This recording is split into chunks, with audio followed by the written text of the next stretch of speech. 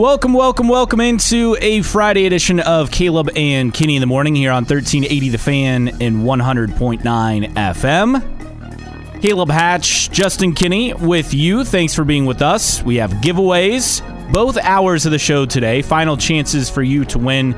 Today we're giving away pairs of tickets to Sunday's Comets exhibition game at the Coliseum. The Comets and the Iowa Heartlanders puck drop at 4 o'clock on Sunday afternoon. So we'll give you code words this hour and next hour. So just be sure to be listening for your chance to win on that. Also on the show today, Shaq Leonard, full participant in practice, could return Sunday.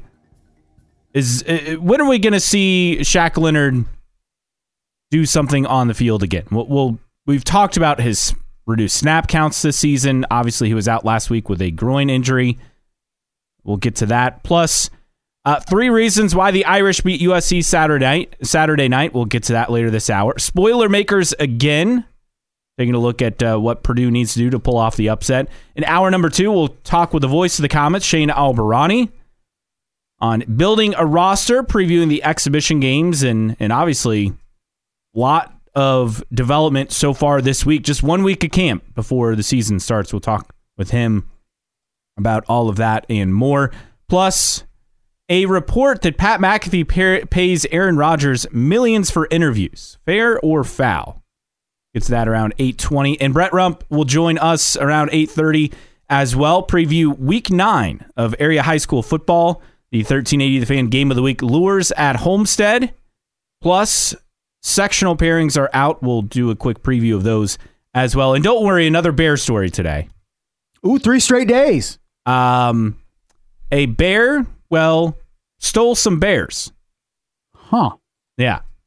We'll explain what happened there as we wrap it up on a Friday at about 8:50. I thought bears stealing bears. I thought the end of show story was going to be the biggest story for me yesterday. Yeah. That Cops is filming in Fort Wayne. Yes, with Cops the PD. is back. Which we both I thought it went away. It did, and then it came back. And I love Cops. I loved Live PD back in the day when that was on, before that got canceled.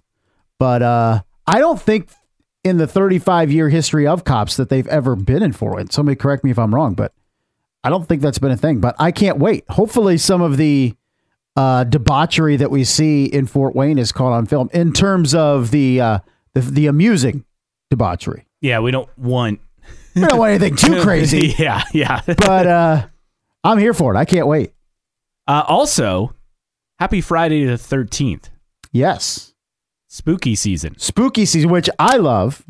You're not so keen on it. Yeah, I'm not a big Halloween guy. October is a nice month. You have tons of football. You have the baseball playoffs.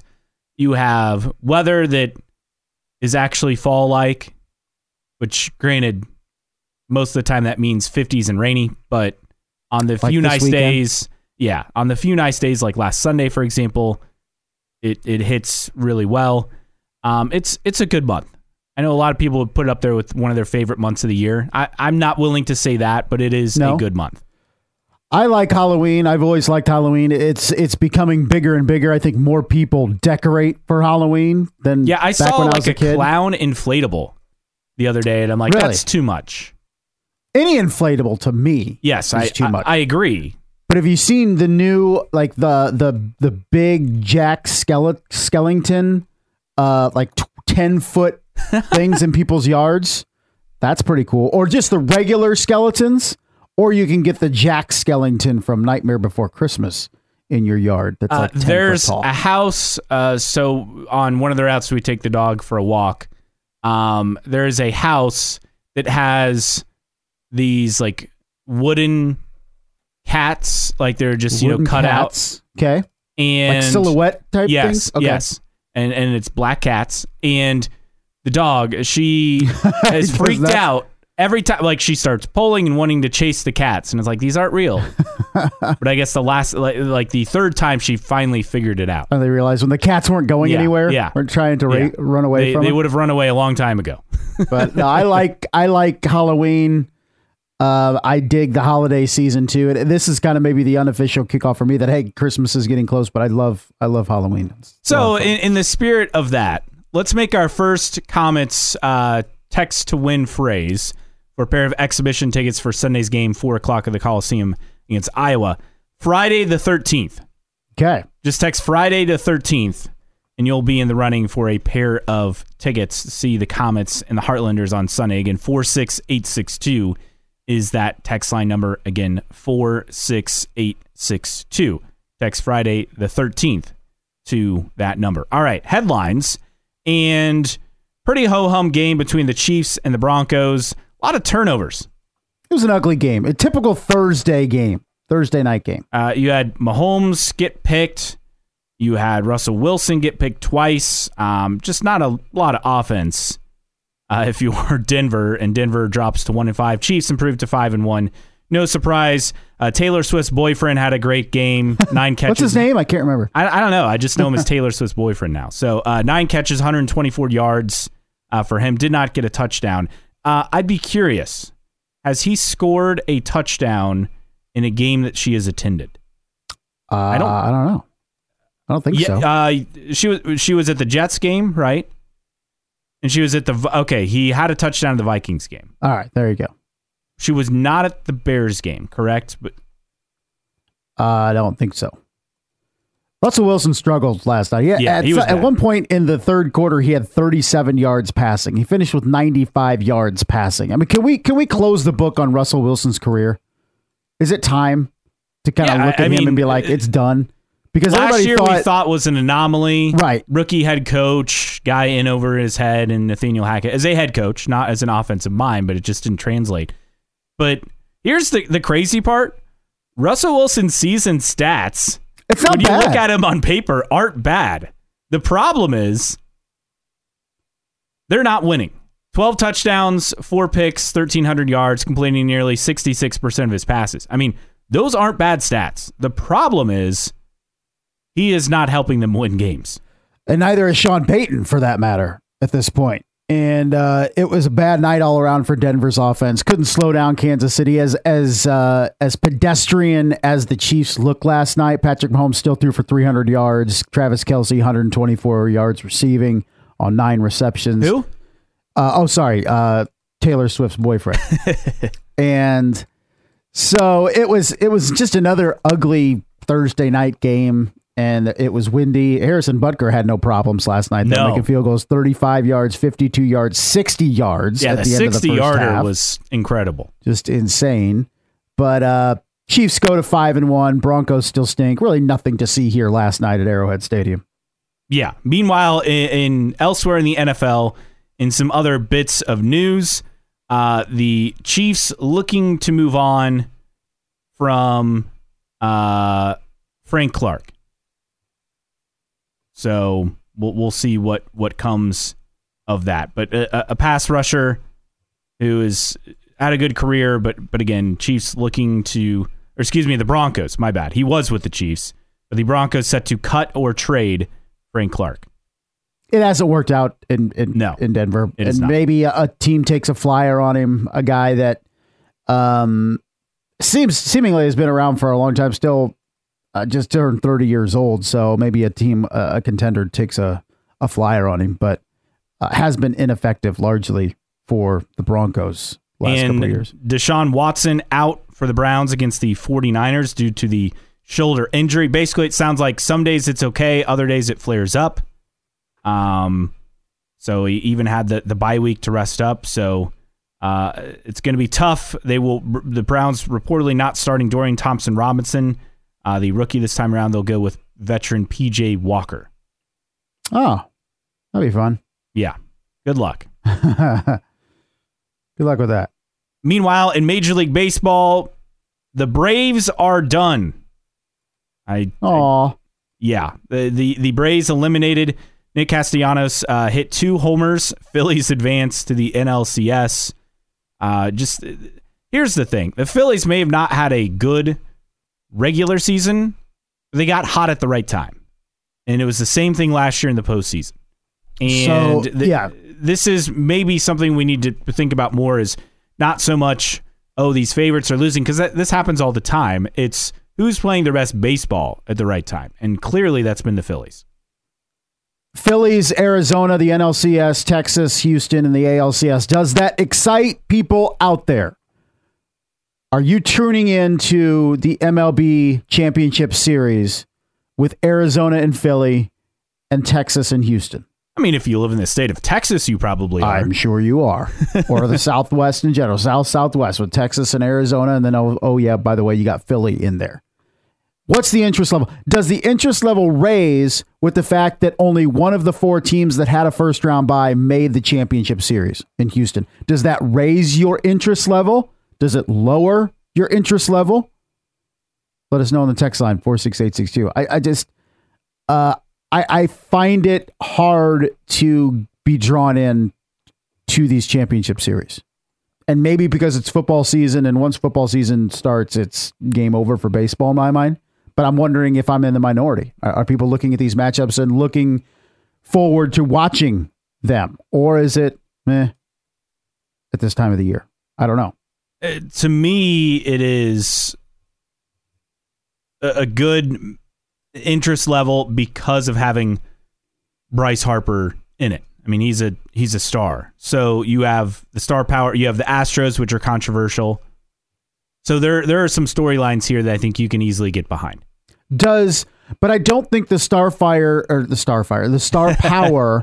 drives ratings like it does in other sports. Put Patrick Mahomes in the AFC Championship game, that's going to help. Obviously, in the NBA, it's driven by star power. Even in the NHL, you put Sidney Crosby and the top players in the NHL in the Cup Finals, that can raise the profile. But does it raise the profile in baseball for a superstar to play in the championship series? Is that really is Bryce Harper being in the NLCS bringing in a lot more viewers?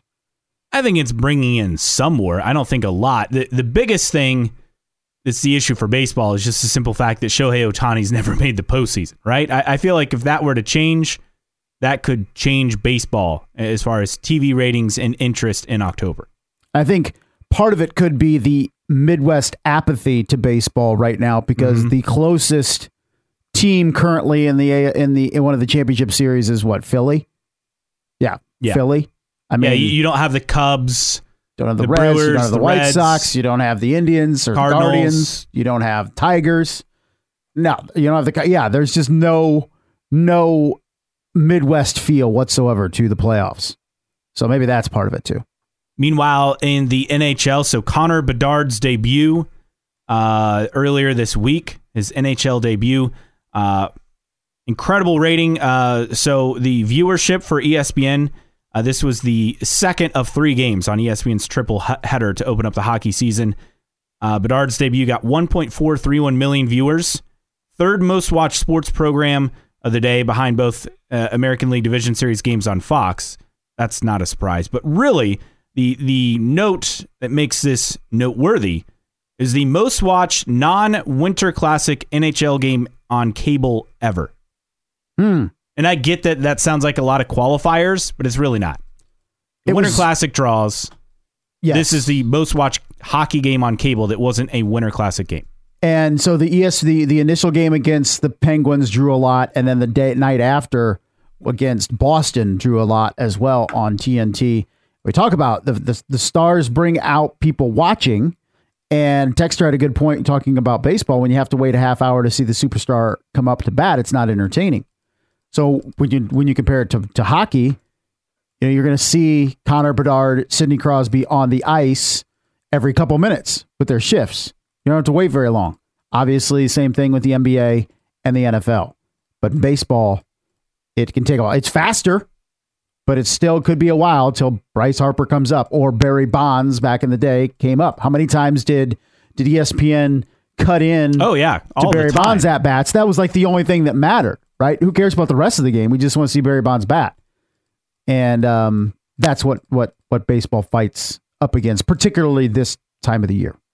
Meanwhile, the Comets making some more roster moves. Goaltender Tyler Parks assigned by the Condors. Meanwhile, the K's release goaltender Parker Rutherford, who was the Fort Wayne native. We'll have to see If what happens at the goalie position, because there wasn't very many goalies in camp to begin with. I think they were down to 3, so now maybe they're down to 2 or even 1. So we'll talk to Shane Albahrani to start the second hour about where the K's are with this roster heading into the exhibition games. 46862, your text line number. Again, you can text Friday the 13th to 46862 and be in the running for a pair of tickets. See the Comets and the Iowa Heartlanders Sunday, puck drop 4 o'clock at the Coliseum. Text to win Friday the 13th is your code words to 46862. Meanwhile, someone else texting it. There's a reason why baseball is called a national pastime. Past being yes, the key word there. Meanwhile, the Colts getting ready for Sunday's game at Jacksonville. And Shaq Leonard, perhaps he could return to the lineup, returning from a groin injury. He didn't play in Week 5 against the Titans.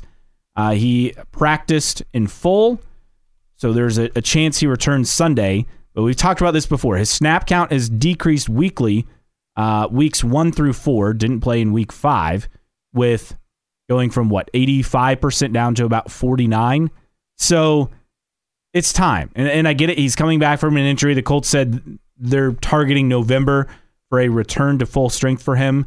But for a guy making nearly $16 million just this season, who played in only 3 games last year, the Colts really need to see what he can do if he's going to be an option, or if this is Zaire Franklin's defense, which I already feel like it is this point. I mean, Shaq Leonard's time is come and gone at this point. He can be a role player for the Colts, but for how much he's being paid, you expect more. I mean, unfortunately, this is a dude whose career has been derailed by injuries. I mean, you've seen it so many times before in different sports. But this is a dude that in 2021, 2020 was one of the best at his position in the league, but struggled last year to stay healthy. And this just the same thing this year. And even when he's on the field, hasn't really made an impact. So he's a depth guy at this point. He's a decent player. He's not going to be an electrifying player like he was pre-injury and when he came out of South Carolina State in the draft in 2018. Mm-hmm. But unfortunately, Shaq Leonard's just trying to have some semblance of an NFL career after his injury. He's no longer the elite player he once was. So the Colts perfect on the road this season. The Jags coming off back-to-back London games. Is there an opportunity there because of that element? When you look at, like, normally I feel like we overblow, game times and rest and things like that, but a 5-hour time difference is a 5-hour time difference. And that's a lot to come back from after, being away from Jacksonville for 2 weeks. Yeah, it's definitely real. That's for sure. They got back in Jacksonville 2 a.m. on Monday. Coach Peterson gave Jacksonville Monday and Tuesday off. Had a short weightlifting session on Tuesday. And so I think it's been enough time. I really do. I mean, these are elite athletes, okay? We're not talking about us civilians trying to get back on schedule after going to Europe or something. I really think, particularly playing at home as well, is a big deal. But look at this. So Jacksonville's played in London or overseas 9 times prior to this season. In their first game after playing in London, they are 3-6. But they had a bye before 7 of those games.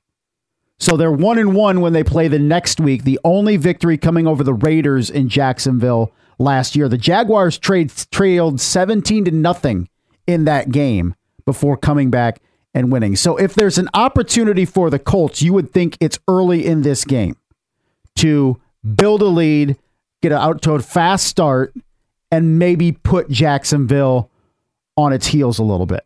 And I think it's cliche to say, oh, you got to get off to a fast start. You could say that every game, but I think it's of paramount importance here to try to catch Jacksonville off guard a little bit, maybe a little sluggish to come out after back-to-back weeks in London, and see if you can build a lead and hold on to it. But if the Colts don't get off to a quick start, I think that's going to be disastrous.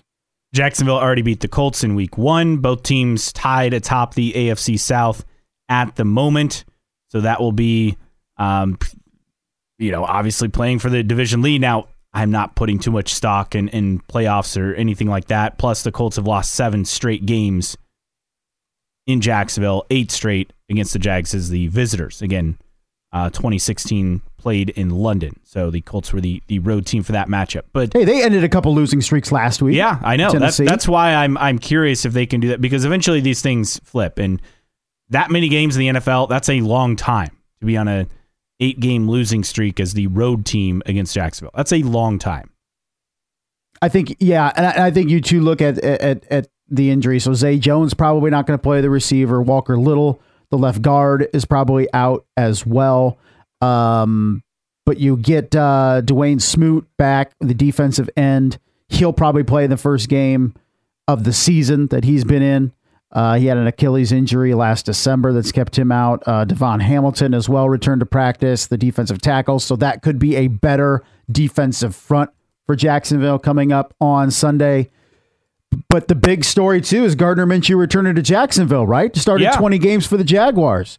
What kind of performance does he put together? Does he have some added incentive to go out there and have a great game against his old team? So that could be a big factor as well for the Colts. The thing with the Colts is they've kept us interested beyond just Anthony Richardson, and unfortunately, he's not going to be a factor in the lineup for several weeks. But really, to me, going into the season, it's the storyline was Anthony Richardson not winning games, and the fact that they've been competing for wins. Now, granted, some of that because Anthony Richardson's been hurt and Minshew has stepped in and played well, limited mistakes, that being the key thing. I don't think that's what we would have expected at the start of the year. I mean, 3-2 through 5 games, beating Baltimore on the road, all that definitely unexpected. But remember, and I've said it, the key for Indianapolis, how they take the next step, is consistency week in and week out. And you mentioned that Baltimore win. Then they come home to play the Rams in a winnable game and lose in overtime. Including being, MIA for the first half. Yes. And so how does Indianapolis follow up games with another good performance? You could say, yeah, they went down to Houston in week 2, then they went on the road to Baltimore, consecutive good performances. But Houston, we know, is probably one of the worst teams in the NFL. Probably, although I think they're better than people thought they would be at this point. But you still caught C.J. Stroud in just his second start. But I think you look at now consistency. So now here's another opportunity for the Colts after a good home win to build on that win with another good performance and maybe steal a game on the road. But that's what's missing from these Indianapolis Colts. They're consistently inconsistent, both good and bad. They don't seem to play 2 consecutive bad games, but they also really don't tend to play 2 consecutive good games. So what kind of Colts team comes out on Sunday? Can it build off that home win at Tennessee and put another complete game together? Or is it a subpar performance and we're back where we started with the Colts, is going, okay, you never really know what you're going to get from week to week? A couple of texts rolling in on Shaq Leonard. First one saying go back to being Darius Leonard. I don't think he's going to do that. No, but it just seems like once he switched to Shaq. Coincidence there. A weird coincidence, yeah. Someone else, CK, Shaq's career has been a carbon of Bob Sanders. Yeah, great player, couldn't stay healthy. Bob Sanders, though, still had more of an impact. Yes. Longer than Shaq Leonard had, but a career derailed by injuries, yes, but Bob Sanders was able to fight through, and his injuries weren't debilitating to the point that when he was out there, he was ineffective. Like when Bob Sanders was playing, when he was actually in the lineup, he was a difference maker. But now with Shaq Leonard, even when he's in there, he's just another dude out there. And yeah, Zaire Franklin has become the premier linebacker for the Colts, and it's not even close. 46862, again, your text line number. Coming up on the other side, 3 reasons why the Irish will beat USC Saturday night. That's next. Caleb and Kenny in the morning, 1380 The Fan and 100.9 FM. Caleb and Kenny in the morning here on 1380 The Fan and 100.9 FM. Thanks for joining us on your Friday. Don't forget you can stream us 1380thefan.com on the free 1380 The Fan app or your smart speaker. And reach us on Twitter. Caleb Kenny 1380 is the show handle. My handle is Caleb Hatch. Justin's is JKennyOPS. Or reach us on the text line at 46862.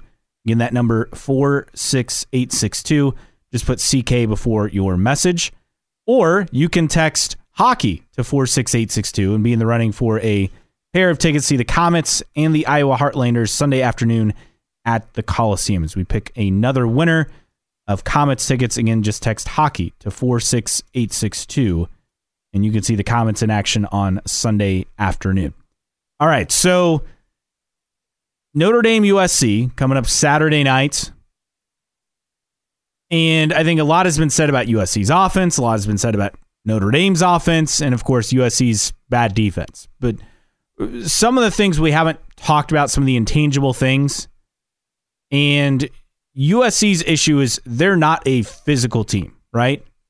Lincoln Riley teams aren't physical football teams. A finesse team, not physical. And when you look at the conditions Saturday night, where it could be very windy, could be off and on rain, it's going to be cold, and that does not bode well if you're a finesse team. And another reason is Notre Dame is a physical team. Yes, they've lost a couple of games this season, but you can't say they didn't go punch for punch with Ohio State. Obviously, did not go that route against Louisville. That game was only close for a half, but you went back and forth with Ohio State, which, again, people want to argue Ohio State's a finesse team, but defensively, they're one of the best defenses in the country. Statistically, you can't argue with that.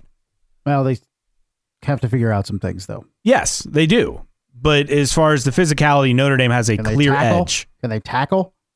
It's also a USC team that spotted Arizona a 17-0 lead at home last week before winning in triple overtime. So USC's definitely been playing with fire with how they've let teams either stay in the game like Arizona or come back into the game like they did Colorado the week before. But I do think there's just as much concern with Notre Dame and how they've performed over the last couple of weeks as well. I do think this is a game, and we've talked about it throughout this week, that favors the Irish in all of the categories outside of Caleb Williams. Yeah. And that is a big exception. I mean, he's the reigning Heisman Trophy winner for a reason. So this is what elite players do. This is what the consensus number one overall pick in next year's draft does, is finds ways to win games on the road when nobody thinks you're going to. And outside of circles around Southern California, I feel like Notre Dame is the favorite in this game. They're being picked by a lot of people to win this game. But the huge asterisk is Caleb Williams. But here's the thing, like, he can't do it all. Yes, he can. Especially in less than ideal weather. Notre Dame has a really good defense. They're top 12 in total defense. They have an elite secondary. So USC and Caleb Williams doesn't have the weapons at wide receiver that he had, say, last year. There's no Jordan Addison to rescue him every throw. No, Caleb Williams doesn't need rescue. This dude is a Heisman Trophy winner. He is the best quarterback in the country, and I'm just not just writing him off because of the weather and Notre Dame's supposedly elite defense that couldn't tackle and get stops last week against Louisville. I'm saying there's a lot of advantages for Notre Dame in this one, but people continue to just, in my opinion, look out after. Caleb Williams is the best player in college football, and he is capable of leading a team to a win by himself tomorrow night. Okay, well, then the Notre Dame run game is going to wear down USC's front. If they can run the ball. USC's given up 157 yards per game to other teams rushing. So Notre Dame has the depth at running back. I mean, you look at the struggles offensively for Notre Dame. Let's not forget, Ohio State, I think, is 8th in total defense. Duke is 18th. Louisville, 26th. You're talking basically 3 top 25 defenses that Notre Dame struggled offensively against. USC is not that. They're 109th. The defense stinks. Notre Dame can control the tempo of this game. All they need to do is just run the football and continue to run the football. I look at an offense that can't run the football right now. Yeah, it's played good defenses, but USC... Great defenses. Not good, great defenses. Top 25 is not... That's great. There are 130 teams in college football. So they're in the top 20%. That's not great. I mean, that's good. I mean, if you're in the top 10, it's great. I'm not saying the 26th ranked defense in the country is great. They're decent. They're good. They're above average. I would say they're more than good. No, I'm saying they're good. They're above average. Average is 60. They're above average. But I think I agree with you that Notre Dame should be able to do this. But what have you seen over the last 3 weeks that makes you think Notre Dame is just going to run away from USC and run for 300 yards and win this game comfortably? What have I've seen a team that's played 2 out of the 3 games, really close games against really good defenses. So I'm not worried about the lack of points. I'm worried more about Notre Dame as far as the play calling and the execution. But the lack of points is not a concern. No, I think it is. I think you're going to have to score on almost every possession in this game. And Notre Dame, the offense right now, as it's built, is not capable of doing that. I don't care what defense it is. I don't care if it's Snyder's defense out there. I don't know if the Notre Dame team can execute in the way it needs to offensively to score. The offensive line hasn't been able to block. I mean, this is the thing. They've played elite defenses. I'll give you that, or really good defenses. But this offensive line is supposed to be elite. It has 2 first-round picks, and yet it looks decidedly average at best. It should be the team and the offensive line and the offense that's dominating offenses or defenses, and it's not. So I don't know if you're going to be able to run your way to a win tomorrow night. You're going to have to match Caleb Williams score for score, in my opinion, in this game. And I don't know if the offense is capable of doing it. I think Notre Dame wins this game, but I'm not as confident as you are in the fact that it's going to happen. I mean, you look at last year's matchup between Notre Dame and USC. Notre Dame playing with a quarterback who would probably be, 3rd string on the roster this year, in Drew Pine. Notre Dame lost by 11. They kept this game close. Yeah, they were always playing from behind. That was a much worse Notre Dame team offensively. I'm not comparing last year to this year. I'm looking at this year's much better USC offense. I'm looking at this year and this matchup. Text coming in. ND fans are making things up in their heads to make themselves feel good about tomorrow night. USC is bored with their schedule. They sleepwalk. That won't be the case tomorrow. Our only big game win ND has in our lifetime is when Trevor Lawrence was hurt. Notre Dame won at Oklahoma in 2012. Yeah, define lifetime. Yeah, I mean, getting to the college football playoff or getting to the national championship game is impressive. So someone else saying Lures is better than Notre Dame, but USC isn't. It's always funny when you bring out like the Notre Dame talk. It's always the Notre Dame haters that always talk about. Like, I get it, you don't like Notre Dame, but to marginalize the program and how relevant they are in college football, it's a tired discussion. Okay, you could say things like that pre-Brian Kelly, even early Brian Kelly, but Notre Dame is one of the top 10 programs in the country, and that's reality. You can no longer say Notre Dame's irrelevant and all that stuff. Notre Dame is completely relevant in college football. Okay, so the haters, I get it, you hate Notre Dame, and you want to pee on them anytime you possibly can. I get it, but at the same time, you can't, because this Notre Dame program is much more relevant than the Notre Dame haters want to admit. They always want to crap on Notre Dame at all possible opportunities.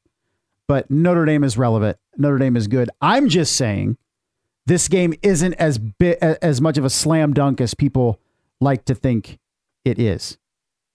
This USC team feels like Florida State in 2014, when Florida State was winning all these close games and they had obvious flaws, but they were still undefeated, right? And then they ran into the first, good team they played all year, and they got absolutely annihilated by Oregon in the college football playoff. I mean, that's what this feels like to me. I mean, that Florida State team, now, not the offense, but they had a reigning Heisman winner, and it just felt like they were playing with fire every single week. They had so many close games, so many games they probably should have lost. They kept winning.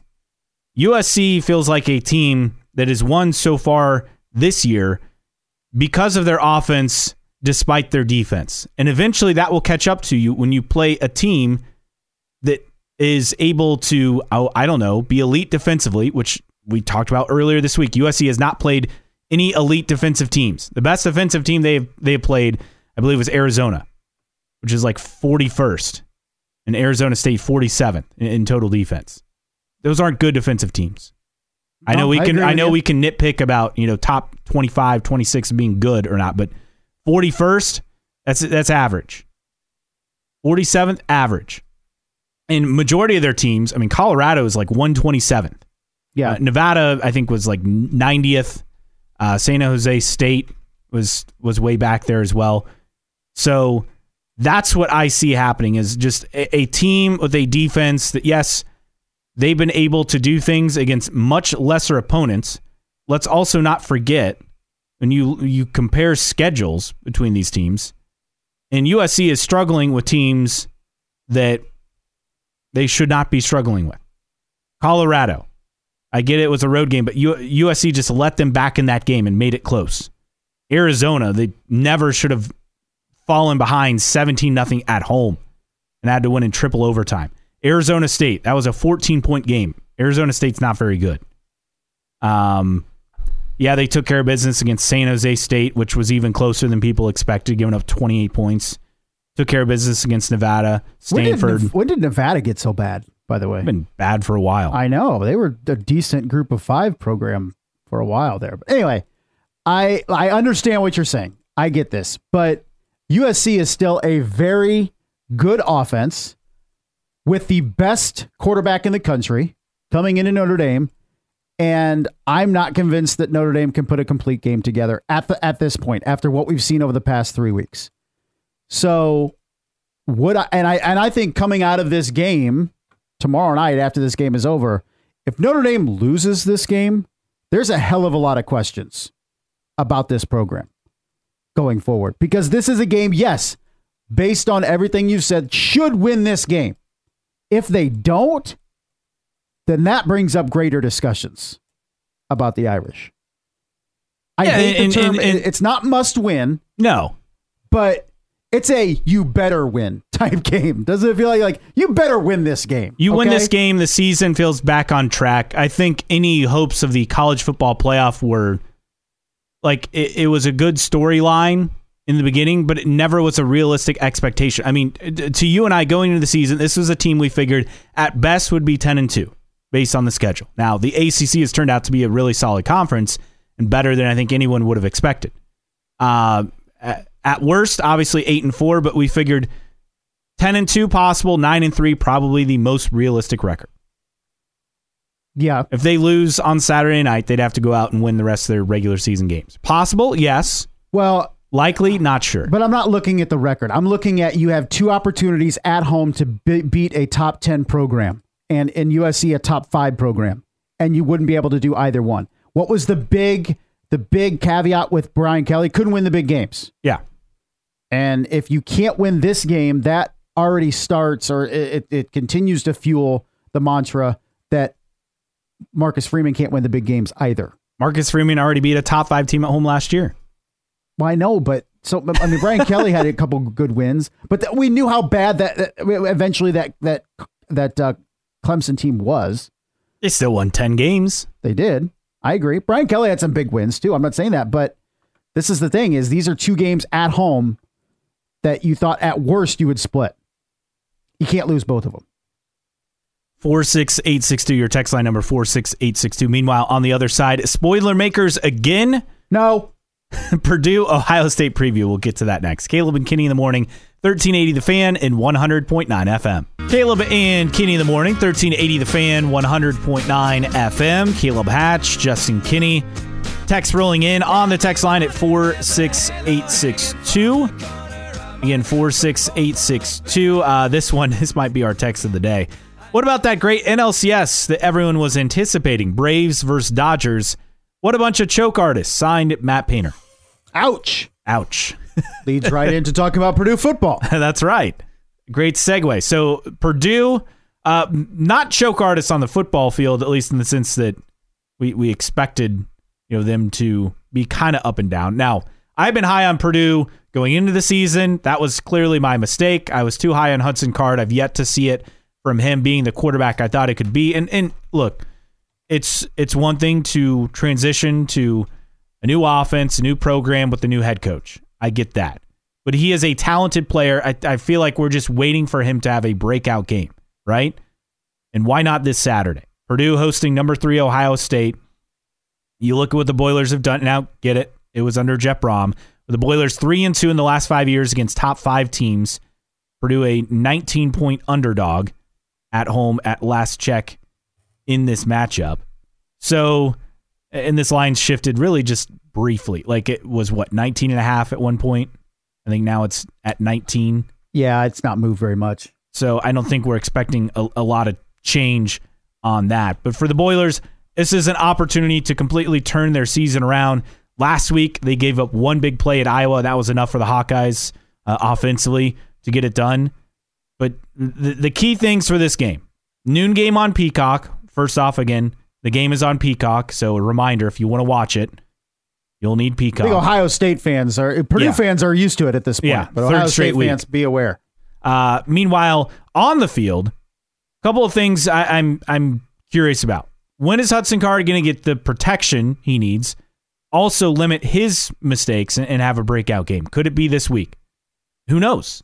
I mean, the Ohio State has, outside of the Notre Dame game, has not really had tough road games and tough matchups, right? No, but they're a good team. Dominant defense right now. I mean, third nationally in points allowed, top 6 in passing yards allowed, top 10 in total defense. I don't see Purdue being able to do much against this. This has to be an ugly, low-scoring game for Purdue to have a shot. And the weather is conducive to that. Yes. It's going to be mid-50s and rain tomorrow in West Lafayette. And the other thing, let's not forget that Ohio State has Penn State the next week. And I get people and say, well, players don't look ahead. These are 18 to 22, 23-year-olds. Of course they look ahead. That's what they do. They're college kids. So let's not discount that as a potential impact in this game. They know they have a big game coming up next week. They feel like they should be able to walk through this matchup against Purdue. And based on the way Purdue's played this year, rightfully so. But this is an opportunity for Purdue. You're hosting a top 5 team. You have an opportunity. The other thing that's going to be fascinating to watch, the Ohio State wide receivers against Purdue's secondary. Obviously, Dylan Thienemann's been great as a freshman, as a safety. However, Purdue is going to have to start another freshman corner because of injuries. So this is another thing to keep in mind for the Boilers is defensively, they're going to have to make some plays as Marquise Wilson suffered a season-ending injury. And so Derek Rogers Jr., a freshman, is going to get the start. Coaching staff raved about him this week in practice. But matching up with Emeka Ibuka or Marvin Harrison Jr. Or Marvin Harrison Jr. That is, I mean, you're talking about 2 of the best wide receivers in all of college football. So that's going to be the thing to watch. If Purdue's secondary can just be serviceable, that could keep them in this game. It could, but they got to score points. They got to find a way to score points and move the football against Ohio State defense that's been very, very good. I know that the last time Ohio State was in West Lafayette was the Tyler Trent game in 2018. I get it. But the problem of that is that was a better Purdue football team in 2018. Rondell Moore, that group was coming off 3 straight wins, had just destroyed Illinois on the road the week before. I mean, it was just a perfect storm. The emotions of Tyler Trent, perfect storm that Ohio State was going into. I mean, Purdue was 3-3 going into that game, though. But it won 3 straight games, and it just destroyed Illinois on the road the week before. They were playing their best football of the year. And the biggest thing, of course, was the emotion around Tyler Trent. That's not there here with Purdue. Purdue fans are not going to be focused on Tyler Trent and Ohio State this game because you know what they're going to do in the opening kickoff? They're going to yell, IU sucks. Okay, that's where their mind's going to be. The ones that show up. And that's a problem, too. Because you look at this weather and you say, this could be advantage Purdue because it's going to be nasty. But you know what? College kids hate weather. And they're not going to come out in droves that they otherwise would if it was sunny and 70 degrees. So I talked about earlier this week about the atmosphere at Ross-Ade Stadium and how Purdue can be fueled by that if it's good. 2018, it was absolutely phenomenal against Ohio State. But where is that crowd at kickoff at noon tomorrow? Is it a half full? Is it a 2/3 full Ross-Ade? People trickling in, students going, I'm not going because it's 50s and wet. It can be an advantage for Purdue, but I think crowd-wise, it could be a disadvantage. Purdue needs everything to go right emotionally to have a shot in this game. It did in 2018. I don't see it as being the case in 2023. We shall see come Monday if my outrageous pick will have any legs. Get those texts ready, 46862. You can even send them during the game on Saturday. We'll just go through the archives and find them. Yeah, we can find old texts. That won't be a problem. So as Purdue is getting curb stomped on Saturday afternoon, make sure you text 46862. Coming up on the other side, we'll talk with Comets broadcaster Shane Albahrani. Building a roster, what are the things that he has seen in this first week of camp, who has impressed him, what stands out, and get you a preview of the exhibition games coming up Saturday night and Sunday afternoon against Iowa. We'll talk with Shane Albahrani next, plus more Comets tickets to give away. Congrats to Dylan, our winner this hour. We'll have another couple pairs to give away next hour. That's next here on Caleb and Kenny in the Morning on a Friday on 1380 The Fan and 100.9 FM. Hour number 2 here on a Friday. Caleb and Kenny in the Morning, 1380 The Fan and 100.9 FM. Coming up this hour on the show, we'll talk with the voice of the Comets, Shane Albahrani. He will join us shortly. Plus, Pat McAfee paying Aaron Rodgers for interviews on his show. Fair or foul? We'll get to that. Brett Rump will join us around 8:30. Sectional pairings out in high school football, plus the final week of the regular season. 1380 The Fan Game of the Week. Lures at Homestead will preview that. Other key area matchups for Week 9 tonight as well. And before we leave you, a bear stealing bears.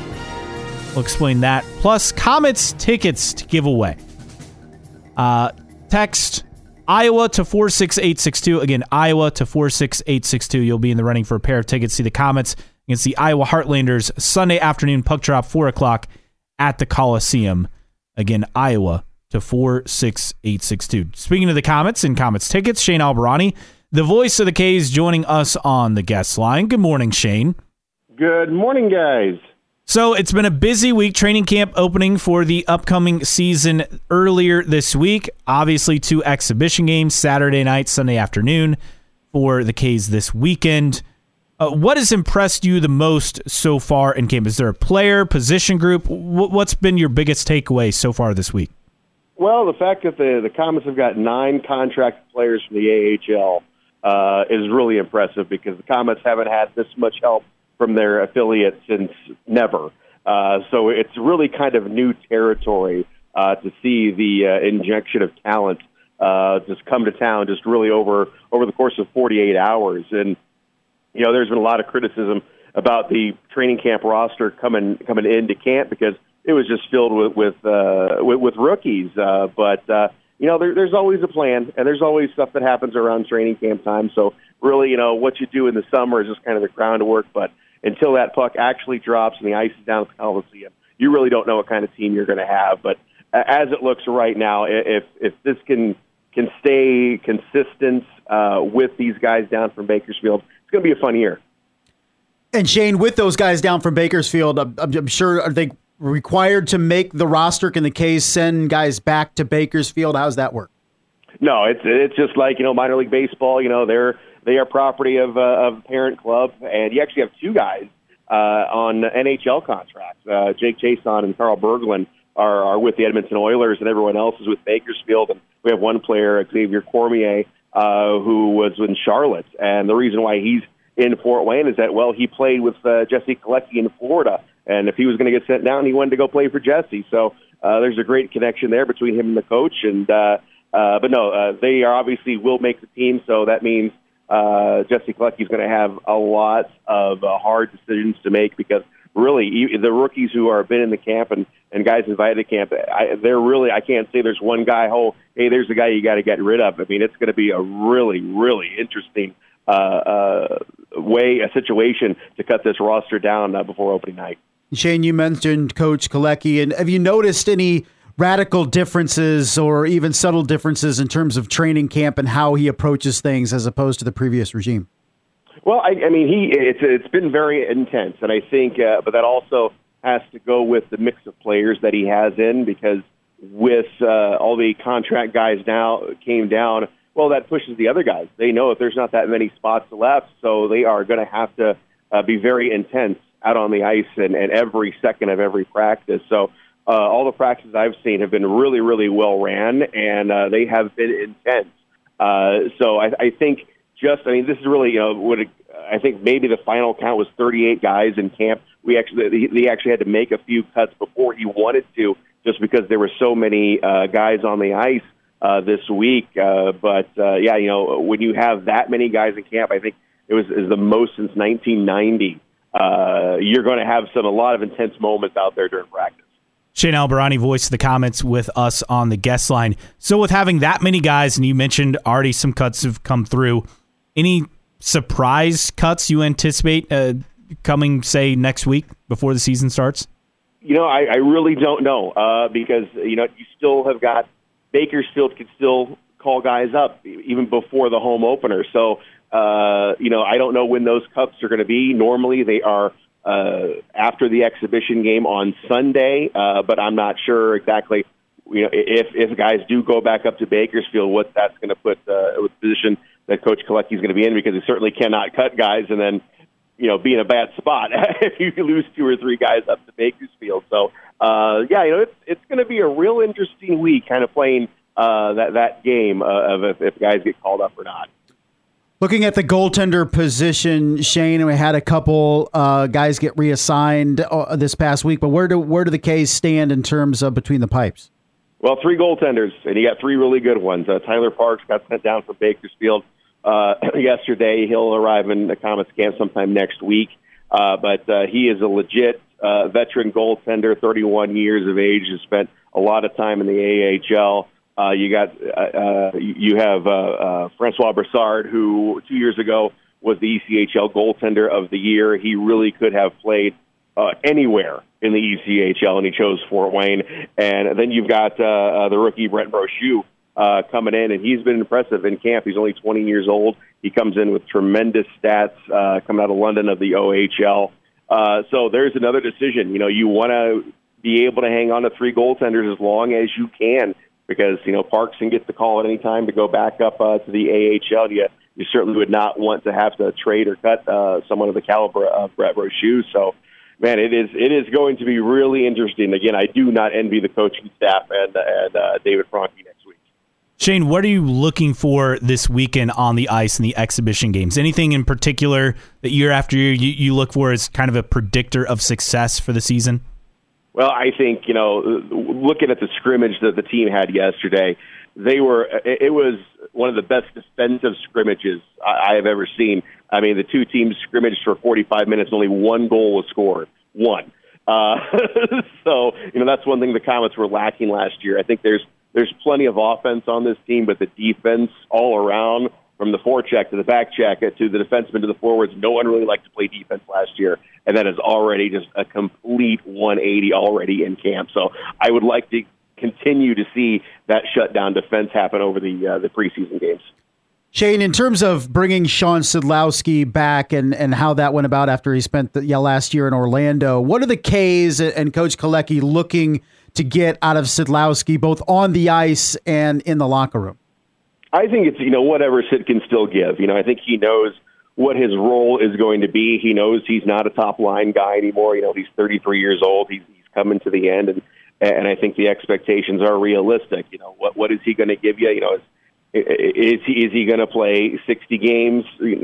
Probably not. Is he going to be more of a power play specialist? Yes, that's really still part of his game. So, no, I think the expectations are pretty set for Sid, and whatever they can give this team, he's going to. Shane Albahrani, voice of the Comets with us. What has been the thing that stuck out to you the most with Jesse Kalecki and what he's come into? Obviously, the Comets are a franchise that want to go to the playoffs every year, but what has kind of stuck out and made him different compared to previous coaches so far? Well, what makes it fun is that, Jesse Kalecki, he breaks a long coaching string. The Comets have not gone outside of the family since, I want to say, Pat Bingham back around 2005. So, you went from Al Sims to Gary Graham to Ben Boudreau, who they were all, together. It was a coaching line, all had ties to the Comets. So bringing in a coach that has no ties to Fort Wayne at all, it really has been refreshing because it's been a whole new attitude, a whole new look. And with Jesse Kalecki, he has been a champion the last 2 years with Florida. So he does not know defeat in the playoffs in the ECHL. He's got 2 years under him, and he's got 2 rings. So he wants a third, and he makes that very, very apparent. That's what he wants to do, and Jesse has been all business. Considering he didn't get the job until later on in the summer, and he's had to start the recruitment process late. He has done an amazing job while trying to move to Fort Wayne, sell his house in Florida, and become a full-time Fort Wayne resident. He's really done a terrific job. Shane, so much to talk about with the K's. Any storylines around the Central Division with Indy and Toledo and Cincinnati, Kalamazoo, those teams in terms of building their rosters as well? Every team's going through it right about now, but anything that stands out with some of those other squads and what's going on? Yeah, Kalamazoo is interesting because, that is an organization that is tired of missing the playoffs, and their fan base is tired of them missing the playoffs. And last year, when they could kind of see the writing on the wall, they weren't going to make the playoffs. They were very proactive. They made a lot of trades down the stretch for future considerations, players that were going to come to town this year. So their lineup is looking pretty solid already coming out of camp. And also Wheeling, they have a new player, a director of player personnel in Pittsburgh, who very much believes in the minor league system, using your AA franchise to get more prospects, just kind of like the baseball model. And you're seeing that they got a dump of about 9 guys from their affiliate last week right before camp. So if they can hold that together, Wheeling might be a surprise team as well. And of course, Toledo is going to be Toledo. So the division is going to go through Toledo. So that's not going to change. Shane Albahrani, voice of the Comets, with us on the guest line. You talked about Jesse Kalecki's success in the postseason, the ECHL, learning from Brad Ralph. The coaching style, you mentioned going kind of outside the family. Is this a big shift in coaching style also for the K's compared to previous coaches? Yeah, just I could tell this by the practices. The practices have been a lot more intense. Jesse has also been very vocal, and bringing in Corey Melkert too, who was a good friend of his, who they had coached together previously in the SPHL, has also been kind of a good factor as well. And also, but you still kind of you hold that Fort Wayne tradition because you held on to Olivier Legault, and that you created an associate head coach position for him, and he is able to kind of really educate these guys and the players about what it's like to be a Fort Wayne Comet, what's it like to be here in Fort Wayne, and that has been really, really helpful for those two guys, because coming into Fort Wayne, you kind of knew a little bit about the lore, but they really didn't know the history, and to have legs to be there and to kind of teach them that has been great. But no, I can tell there has been a difference in coaching styles and just pure intensity, because Jesse and Corey, they're just hockey 24/7, and they're going to have this team ready to go by opening night. Shay, when you look at the guys that don't make this opening night roster, and some of them may be guys that eventually make their way to the K's at some point over the course of the season based on injuries and call-ups and stuff, what's the process for those guys? I mean, where do they go after being released, and how do the K's maybe kind of keep in touch and keep tabs on those guys based on needs going forward? Yeah, if guys go down to the SPHL, that's a good place to keep those connections alive. But a lot of times they're going to get picked up by other ECHL teams. So we'll probably see them down the road. But that's just the nature of the business. When you're working in affiliated hockey like we do, you get the affiliated guys and you have to play them, which means you have to send some good affiliated guys maybe down the road, and that's for sure. That is going to happen. So it's just the nature of the business. But who knows? Hopefully, if guys find spots in the SPHL, we might see them down the road. It happened last year. Tristan Pelletier got cut out of camp for the Comets, went down, played maybe 10 games down in the SPHL.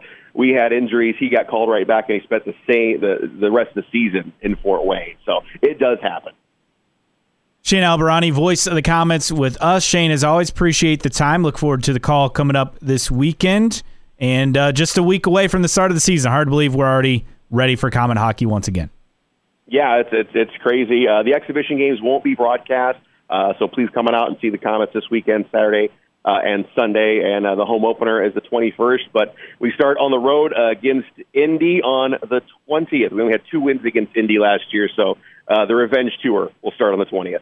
Shane Albahrani, voice of the Gays. Thanks, Shane. Thanks. That's Shane Albahrani with us, and we have more tickets to give away. Again, just text Iowa to 46862. You'll be in the running for a pair of tickets to see the Comets and the Iowa Heartlanders Sunday afternoon puck drop at 4 o'clock. Again, text Iowa to 46862. Meanwhile, on the other side, a report came out yesterday. Pat McAfee pays Aaron Rodgers millions of dollars for interviews. Fair or foul? We'll debate that next. Caleb and Kenny in the morning, 1380 The Fan and 100.9 FM. Caleb and Kenny in the morning, 1380 The Fan, 100.9 FM. Caleb Hatch, Justin Kinney, 46862, your text line number. Again, 46862. You can text Iowa to that number, be in the running for a pair of tickets. See the Comets and the Iowa Heartlanders Sunday afternoon at the Coliseum puck drop at 4 o'clock. Again, just text Iowa to 46862. We'll pick a winner here coming up in, I don't know, about 5 minutes. So get your entries Clock in. We still have one more pair after that. So, man. we have a lot. So we've gone through these this week. And a lot of people want to see the K's in the exhibition. That's great to see. Absolutely. Especially with the game not being broadcast on the radio. So if you want to see the K's, if you want to know what's going on with this roster, this is your chance. Standing out and who's stinking it up, win some tickets, go see the K's this weekend. Meanwhile, in media news? This was fascinating to me. So there was a report I saw yesterday that Aaron Rodgers has made over $1 million for his Pat McAfee show interviews. That coming out from, I think, the New York Post. And this happens all the time, right? I mean, we even see this like on radio where you get like a coach or a former coach or a player and they make weekly appearances. Like, this is nothing new. The article, I saw a separate article detail that, well, Eli Manning, for example, got paid 6 figures for weekly interviews back when he played for the Giants on The Fan in New York. Yeah, I mean, this is a common occurrence. I guess with this that I found fascinating is, we see this with radio interviews, we see this with TV interview, like exclusives. Like, Oprah's getting these exclusive interviews probably because they're paying for it, right? Right.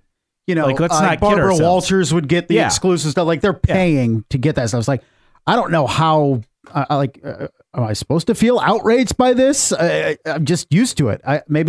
Since I came from media, newspapers and journalism, like, you kind of just figure, like, when you talk about newspapers getting exclusives and stuff, like, sometimes they're paying for that exclusive. Okay, so this is nothing new. So really, it's not so much that I found fascinating. It's how much. A lot. The Pat McAfee show. And also College Game Day that Pat McAfee does for ESPN as part of a 5-year, $85 million contract. I mean, between a show being on TV and I believe on ESPN radio, right? Is that right? Yeah, I think so. And then along with obviously doing College Game Day as well on Saturday mornings, 5-year, $85 million contract. And he said he's done things like this for years. Now, the one thing I find a bit unbecoming is that Pat and Aaron act like they're old buddies. Yeah. Like in the interviews. True. And that's the thing that I'm like, oh, okay. Like, it's one thing to act, and I get it. It's another that, well, Rodgers is happy to come on. He's getting paid, right? Right. Absolutely. But it's just the way they act, like, they don't present it like it's a business transaction. Yeah, it's presented like their buddies just talking, hanging out, doing interviews. And which is probably what they wanted, because they want, I want to watch or listen to Pat McAfee because he's got the in with Aaron Rodgers and they're pals and all that stuff. Where no, he's paying to be his friend is basically what it is. That is the part that's a little iffy to me. With Aaron Rodgers Tuesdays, he also does Nick Saban Thursdays. And again, I'm sure he's paying for those appearances too. Oh, I'm sure Nick Saban's making money off that. And that's fine.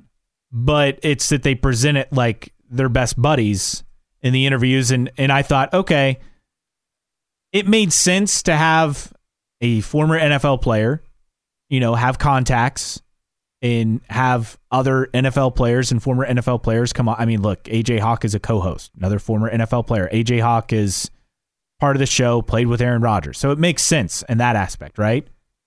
What was surprising is the fact that Rodgers is getting paid and getting paid a lot of money for these interviews on a week-to-week basis. I guess I didn't think about it enough that maybe there was money changing hands or whatever, but I never thought about it because I thought that a former NFL player.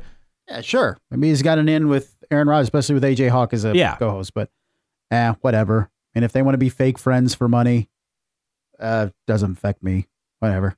Is this change though how you feel or any? I mean, it doesn't really change anything. I'm not a Pat McAfee guy anyway. I know plenty of people are, and that's fine. Yeah, to me, not my cup of tea. That's fine. I don't get it. I don't understand it, but it's fine. Like, it's not like I'm going to say like he's terrible. It's just not my style of what I would. I mean, First Take, also not my style, for example. Right. But I don't people need watch debate it shows to still be on television. Correct. One thing I found funny is Pat said in a quote when he was reached out, way too much of me on TV. I mean, yeah, I would agree. I don't like him on game day. I don't either. I'm not a Pat McAfee guy, but the people that are, more Pat the better. That's fine. But I'm just not a fan. But Aaron Rodgers is apparently a fan, provided he's getting paid $1 million. That's just good business sense if you're Aaron Rodgers. Seriously. 46862, your text line number again, 46862. Coming up on the other side, a guy who will not be getting paid for this interview, but we appreciate his time each and every week. Brett Rump will join us, host of the Sports Rush, also the voice of high school football here on 1380 The Fan. Lures at Homestead, our game of the week. Other key area matchups for Week 9, final week of the regular season, and we'll take a look at sectional matchups as well. That's all next with Brett here on Caleb and Kenny in the Morning, 1380 The Fan and 100.9 FM. Caleb and Kenny in the Morning here on 1380 The Fan, 100.9 FM. Caleb Hatch, Justin Kinney, and Brett Rump joining us on the guest line, voice of high school football, also hosts the Sports Rush from 4 to 6 every afternoon here on 1380 The Fan and 100.9 FM.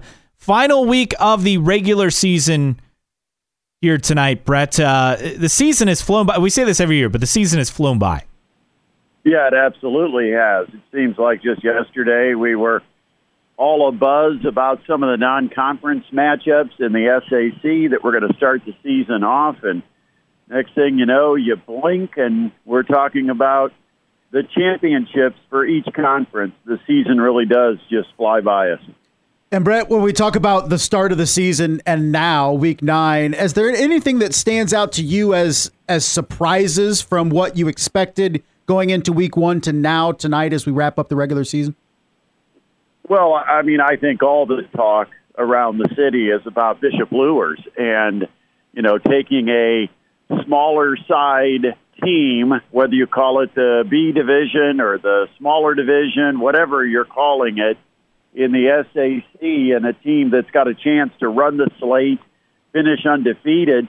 And if you look back in weeks 1 and 2, it wasn't exactly a Luers team that came out and made a statement that they were going to be somebody that was competing for an SAC title when they got beat pretty badly by East Noble and New Haven in their first 2 games. And so I think that's probably the biggest storyline we've got that maybe was a storyline that we didn't expect, was that Bishop Luers would be in this position tonight where they could, knock off the powers like the Snyders and the Carrolls and claim an SAC championship all by themselves. And yes, you could talk all you want about the virtues of being having a schedule that might favor them, but I don't think anybody expected, even with the favorable schedules. And that was, let's go back and be honest about it. that's one of the reasons we set up this entire two-division process, was to try to make the schedules a little more equitable so that some of the schools that don't have the power programs didn't always have to match up against the biggest schools in the conference, because there were some mismatches that just didn't make sense for either school. And so I can't complain about the position the Bishop Luers is in. A lot of people do want to argue that they got a gift this year because they don't play Carroll and Snyder. But, again, as the smallest school in the SAC, I think what they've done should be commended, because so often we use an excuse at this time of year. And, Justin, you know it, probably 4 times out of every 5 years, we talk about Luers' regular season record, and it's no indication as to what kind of postseason they will have. The fact that they are 6-0 against SAC competition at this point is pretty remarkable, because they've had some really good teams and some good teams that didn't go undefeated through 6 games. And I don't care who they played. You pick 6 opponents, any 6. And there were a lot of really good Bishop Luers teams that did not go 6-0 in the past. So I don't think we should water down what they've done this year just because they don't play Snyder and they don't play Carroll. Brett Rump of the Sports Rush, also voice of high school football with us on 1380 The Fan and 100.9 FM. And here's the thing, they play Carroll and Snyder next year anyway, so that will take care of itself. Looking at tonight, kind of a odd night because it's before sectional games. You have some good matchups. Is obviously a lot on the line in the SAC. What other game are you looking forward to most outside, of course, Luers and Homestead this evening? Well, the big one, I think, is obviously Luers Homestead. And what's interesting about Week 9 is, first of all, there's not a lot of marquee matchups. I mean, you go through and look at the teams that are going to be playing in tonight's games, and, it's not like games are just jumping off the page at you. I mean, there's some games that might provide a little intrigue. I think Bluffton going to Lakeland is kind of an interesting game. But what does it really mean? It's non-conference, and next week's going to be so much bigger for all these teams. I think the important thing about tonight is not the matchups for most of these teams tonight, because if you look at them on paper, it's not a week where we've got a long list of showcase games. But the importance of tonight is, where are these teams at, and what type of momentum can they take with them into the tournament? And are they going to be healthy? Are they going to be playing their best football? How many times during the course of the season do we hear coaches or even media talking about the goal of all the teams is to be playing their best football in Week 10? And right now you've got some area teams that haven't necessarily done that. Columbia City got off to that great start, but they've lost 3 in a row. We just mentioned Bluffton, and Bluffton got off to a great start, but they've lost 2 in a row. 2 really good teams, but you're going to face some good teams along the way in postseason as well. So, I think there's a lot of teams that have something they want to prove tonight, and try to kind of set the tone for what they're going to face. I mean, in reality, I think psychologically, a lot of these area coaches are probably wanting their teams to take on the idea that the tournament starts tonight. This is where we start playing our, quote, tournament-style football, and I think we'll see a lot of that. So that's one of the things with Week 9. You don't have the biggest matchups, but you do have the storylines of who claims outright championships and who has shared championships, and then you also get to kind of evaluate teams on where they're at health-wise, where they're at as far as how they're playing as you move into the postseason. Brett, maybe a game flying a little under the radar in the SAC, Wayne and Snyder. Wayne has been very good of late defensively. That was an issue for them last year in big games, but not saying necessarily that the Panthers are on upset watch or anything, but how big of a factor could Wayne be in terms of not only keeping this game close, but also in that ultra-competitive sectional 19 that kicks off next week? Yeah, that's going to be a huge sectional. I mean, I look at that and I'm like, boy, that's like going through a sectional, a regional, and a semi-state all in 3 weeks' time, and you only have advanced through the sectional. But Wayne might be one of those sleeper teams. I've said all year, they've got some playmakers that can break some big plays against you. Defensively, they have been much improved over what they've been in the past, especially of late. I just think Snyder's a complete football team, and I don't think it's going to give us a great measurement on where Wayne is at as they move on to play Bishop Dwenger next week. We know Snyder beat Dwenger by 20 points. And now Wayne plays Snyder. Do you use the common opponent to try to determine a favorite in that Wayne-Dwenger game and tournament play coming up next week? But yeah, I think Snyder certainly should be the favorite. And really, Snyder has something pretty valuable to play for, and that's to try to take care of their own business and stay in the hunt for a share of an SAC title.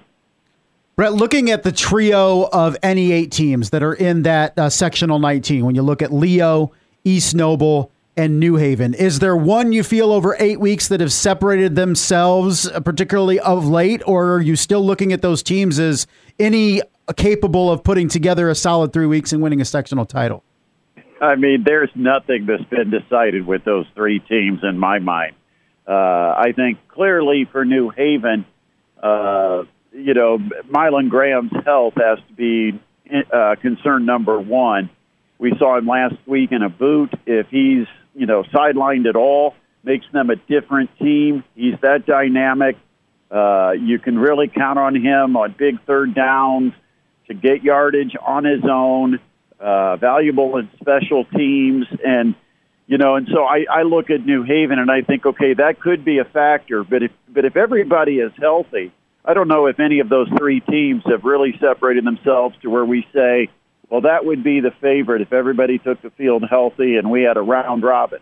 And the best part about it, I guess, maybe the worst part about it, is that's exactly what we've got. The way the ping pong balls dropped in that sectional 19 in Class 4A, you've got East Noble, New Haven with a rematch, this time at New Haven, and then likely the winner of that will go on to play Leo in the second round. And so what we expect to be tri-champions in the NE8, they're going to end up all beating each other up in the first 2 weeks of tournament play, and only one of those 3 teams will advance as far as the sectional championship game.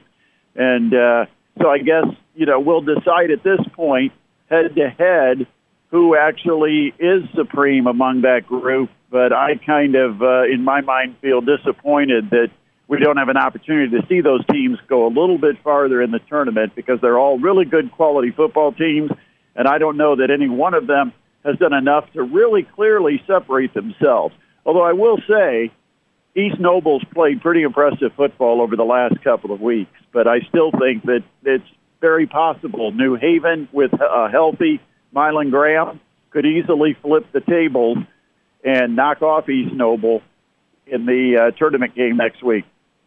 Brett Rump joining us. When we look ahead to sectionals and, as the weeks go on, the matchups obviously get tougher for a lot of these schools between, Adams Central, for example, Bluffton, Snyder, Lours.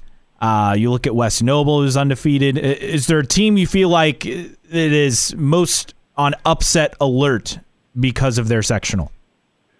Well, I think you have to, you mentioned West Noble, so I'll go ahead and talk about West Noble because they have to go into a sectional where Knox is going to be one of their future opponents.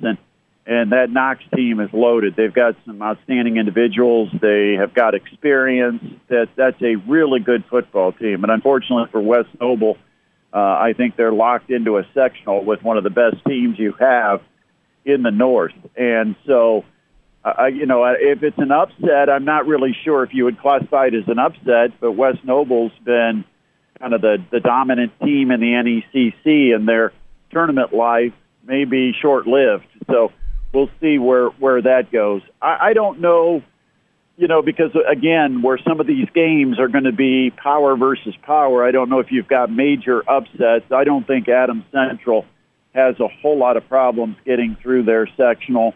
I think Adams Central's our most likely team to advance into a state championship game in Class 1A. And then in 2A, what's going to be intriguing is when you get a Bishop Luers team match up against Bluffton. It might be strength versus strength there, but that won't happen until, I believe, the regional. So, I don't know that there's any team that goes into the sectional that we would consider to be favorites that I'm not going to favor myself in winning a sectional. Brett, one thing we may get tonight we haven't gotten so far this season is weather and precipitation. And how important will it be tonight for some of these teams to handle the conditions, not knowing what the conditions could bring going forward in the playoffs? Because we've had pleasant weather, knock on wood, so far on Friday nights. Well, speak for yourself. We were dealing with rain, wind, clouds last week. That's true. In Kendallville. But you're right. A lot of teams are going to be experiencing some nasty conditions for the first time. And, that's always a big question is how does it change a team if they have to deal with bad weather? I'll give you a case in point is Carroll. They've struggled all year to establish any kind of consistent running game. Now, DeJuan Green has looked pretty good here over the last couple of games, and he might bring them a little more balance in that offense. But can Jimmy Sullivan, complete the intermediate or deep passes throwing into a 20, 25-mile-per-hour wind with a slippery football? I mean, that's one of the big question marks is our teams that are especially pass-centric, are they going to have the style that can grind out wins? And that's one of the advantages you have with an Adams Central. They're such a good running team that, that they're kind of built for inclement weather and muddy grass surfaces. That's just the way that team is built. But when teams, go into this time of year and they rely heavily on the passing game, things can be very interesting, and weather certainly can play a part in it. Brett Rump with us. Before we let you go, the Big Ten adding even more Friday night football games for next season outside of course, TV inventory. Why do you think they're insisting on doing this? Or is it just a TV play, and that's all it is? I mean, that's all it is. I mean, they've got to find a place to put their games so they don't have too many games competing with one another. As you get a conference as large as the Big Ten, it's only natural that if you try to put all the games in one day, you've got 3, 4, 5 games all going head-to-head against each other. And so it kind of, spaces it out. Friday night's the only night with a window for television because of Thursday night football with the NFL and Sunday night football with the NFL. And so, they've got to be able to, number one, cash in, number two, take advantage of the windows that are there. And, even though I don't want to see Indiana schools be scheduled for those Friday night games, I understand. I will say this real quick.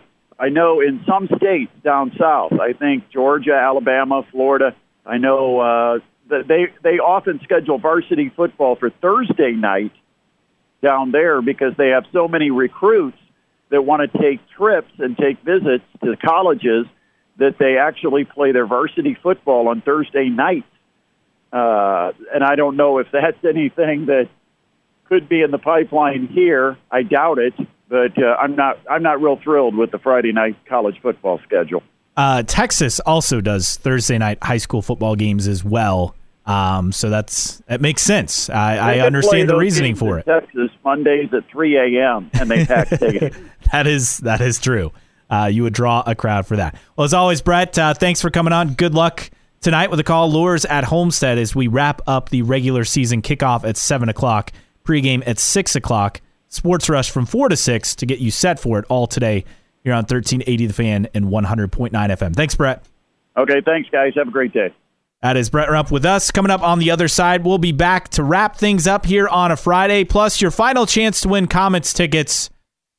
Just text preseason to 46862 and you can win a pair of tickets to see the Comets and the Iowa Heartlanders Sunday afternoon, 4 o'clock at the Coliseum. Again, text preseason to 46862 and you can be a winner. We'll be back. A bear stealing bears. We'll explain what's happening there next. Caleb and Kenny in the morning, 1380 The Fan and 100.9 FM. Final time here for the week. Caleb and Kenny in the morning, 1380 The Fan, 100.9 FM. Also, your final chance to win Comets tickets on our show.